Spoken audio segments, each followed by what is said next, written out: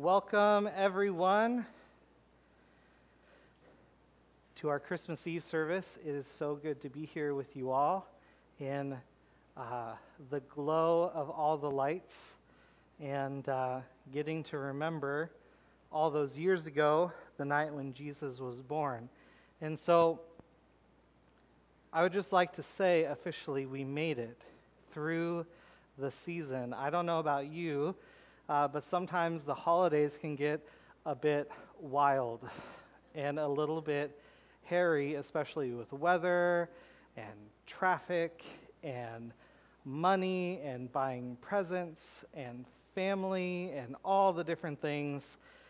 And we gather here tonight to set apart a moment where we get to remember that first Christmas. And we get to celebrate really the greatest gift that was ever given in all the world.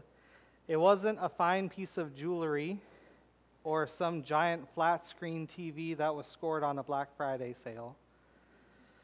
Just like it wasn't a bike or a boat, a new instrument or a game, a new hunting rifle for those hunters out there, or that dream vacation that you've been waiting for a long time. Friends, it wasn't all the traditions, it wasn't all the stuff that we find that we end up focusing on this time of year.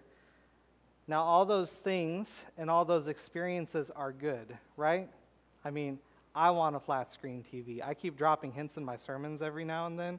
I would love just something large on a mantelpiece, and it'd be amazing. That'd be really good in my life. But that's not the ultimate good. That's not what I would submit to you is the great gift of Christmas. And so that's what I'd like to take the next few moments talking with you about. So I'm going to be reading from Luke chapter 2. You can follow along on the screen, or if you'd like to follow along in the Bibles in the pew in front of you, you're welcome to do that too, though the mood lighting is definitely hard to read in. So here we go. Luke chapter 2. In those days, Caesar Augustus issued a decree that a census should be taken of the entire Roman world. This was the first census that took place while Quirinius was governor of Syria, and everyone went to his own town to register. So Joseph also went up from the town of Nazareth in Galilee to Judea, to Bethlehem, the town of David, because he belonged to the house and line of David. He went there to register with Mary, who was pledged to be married to him and was expecting a child. While they were there, the time came for the baby to be born, and she gave birth to her firstborn, a son. She wrapped him in clothes and placed him in a manger, because there was no room for them in the inn. And there were shepherds living out in the fields nearby, keeping watch over the flocks at night. An angel of the Lord appeared to them, and the glory of the Lord shone around them, and they were terrified. But the angel said to them, "Do not be afraid. I bring you good news of great joy that will be for all the people. Today in the town of David a Savior has been born to you. He is Christ the Lord. This will be a sign to you. You will find a baby wrapped in cloths and lying in a manger." Suddenly a great company of the heavenly host appeared with the angel, praising God and saying, "Glory to God in the highest, and on earth peace to men on whom his favor rests." When the angels had left them and gone into heaven, the shepherds said to one another, "Let's go to Bethlehem and see this thing that has happened, which the Lord has told us about." So they hurried off and found Mary and Joseph and the baby who was lying in the manger. When they had seen him, they spread the word concerning what had been told them about this child, and all who heard it were amazed at what the shepherds said to them. But Mary treasured up all these things and pondered them in her heart. The shepherds returned, glorifying and praising God for all the things they had heard and seen, which were just as they had been told. Mary had had quite the year leading up to this moment. If you're familiar with the Christmas story, her whole world had literally been turned upside down from what she thought it was going to be. She was getting ready to get married to her fiance Joseph. They were younger, so I'm sure, they thought, wow, we have our whole life ahead of us. This is amazing. And suddenly she gets this messenger angel from the Lord who came and told her that she was going to become pregnant, and that by the power of the Holy Spirit, not by natural means, and that this baby was going to grow up to be the Savior of the people of Israel, God's people, and ultimately the world. And so in the months that followed, she received confirmation after confirmation that this thing that God had spoken to her was going to come true. Then the government, it always comes down to the government making our lives difficult, doesn't it? The government called for a census. Isn't that amazing? Before the days of Wi-Fi and online registrations or picking up the phone and saying, yes, I really do live at my address. No, this was the days before that, and so they had to take the 90-some mile trek from Nazareth, where Joseph and Mary were living in that village, and traveled down to Bethlehem, where Joseph's family was from. Only problem was, Mary was about to pop any day. She was great with child, as they say. And so, not only this, so her whole 9 months has been just upside down, not what she was expecting. And not only that, they arrive in town and no one would take them in. They had family in town because that's where Joseph's family was from, but the family didn't let them in because it was scandalous that Mary was pregnant and wasn't yet married to Joseph. And so there was some, funny business going on, and so they were ostracizing Mary and Joseph. And not only that, but because of that, then they couldn't find any other lodging, so then they ended up out of doors. And into that most humble mess of a beginning, we see the greatest gift in all the world given. Meanwhile, there were some shepherds, right? We read about that out in the field, minding their own business, doing their everyday mundane workday grind. And then suddenly God's messenger angels show up, and they appear, and they encounter the glory of the Lord, and they receive this good news that the Savior of the people of Israel had now been born. The one that they had been waiting for, the Christ, the anointed King. And so, when they encountered that message of salvation, they were inspired to go and see it for themselves. And when they arrived, the shepherds told Mary about all that God had said to them, and in that place they all worshiped the Lord. So both Mary and the shepherds had just witnessed firsthand a fulfillment of what God had revealed to them. They got to see in real time God keeping his promises. Have you ever been in a situation where you feel like, okay, God is telling me this thing, or God is giving me this impression of this thing, and I know this thing is going to happen, and then you have to wait a long time?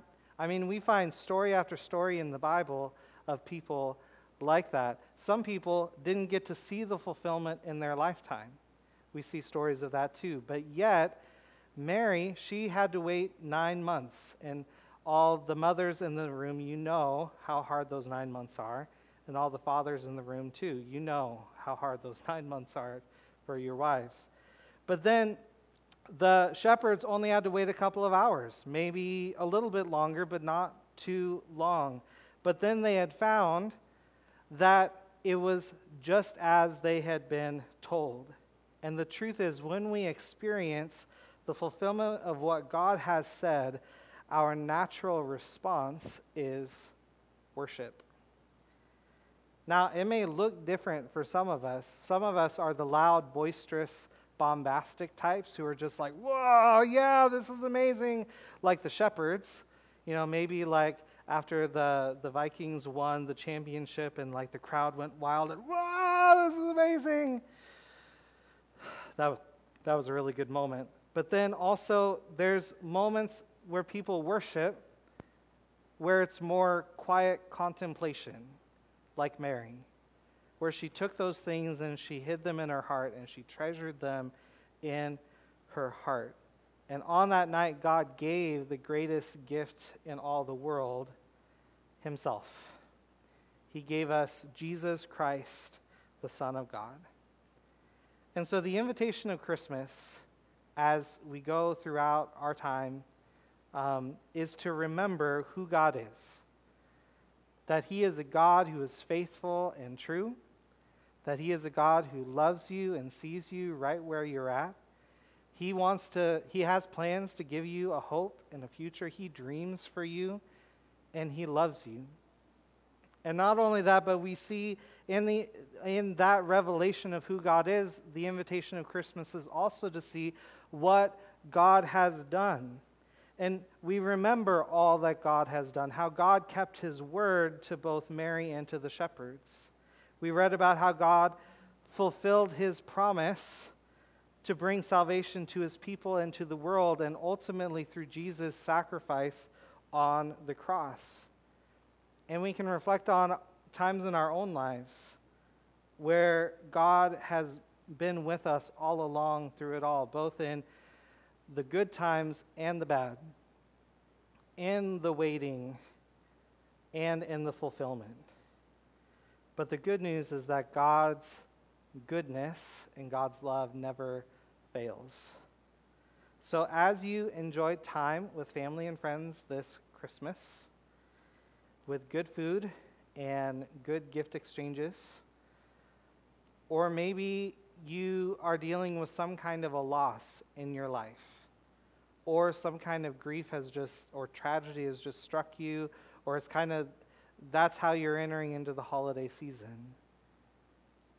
The invitation of Christmas, the ultimate thing that I get from Luke chapter 2, is the invitation to treasure our experiences of God, where we get to recognize that God is with us through it all, and then also we get to remember, and we get to join with the practice of all God's people that whatever we're going through, we can always recollect the times when God came through, when God didn't let us down. And even in hard situations, how we were able to endure. And so we see Jesus and we see Mary and we see this scene of Christmas. And I don't know about you, but I want to cherish these kinds of times. And so this Christmas time, worship team, you can come back up. We're going to do just that. One of the ways that we cherish things is through pictures. And so I'd like to take a selfie with you all. I'm just saying, because I think this is a really special moment where we get to gather together in the name of Jesus, and we get to join with really all our brothers and sisters in Christ on this night and remember how Christ was born. So, here we go.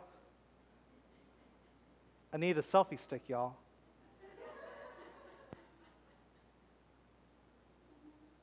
Okay, cool. I'll post that later on our Facebook page. But anyway, so here we go. So now we've come to the time that you've all been waiting for because you all received a candle coming in. Because this isn't just a service where we get really cool Christmas lights hanging from the ceiling. We get to light some fire in this place. Give me that old Pentecostal power, that fire. And so what we're going to do, we have the Advent wreath over here. Angie's going to light the first candle with the Christ candle.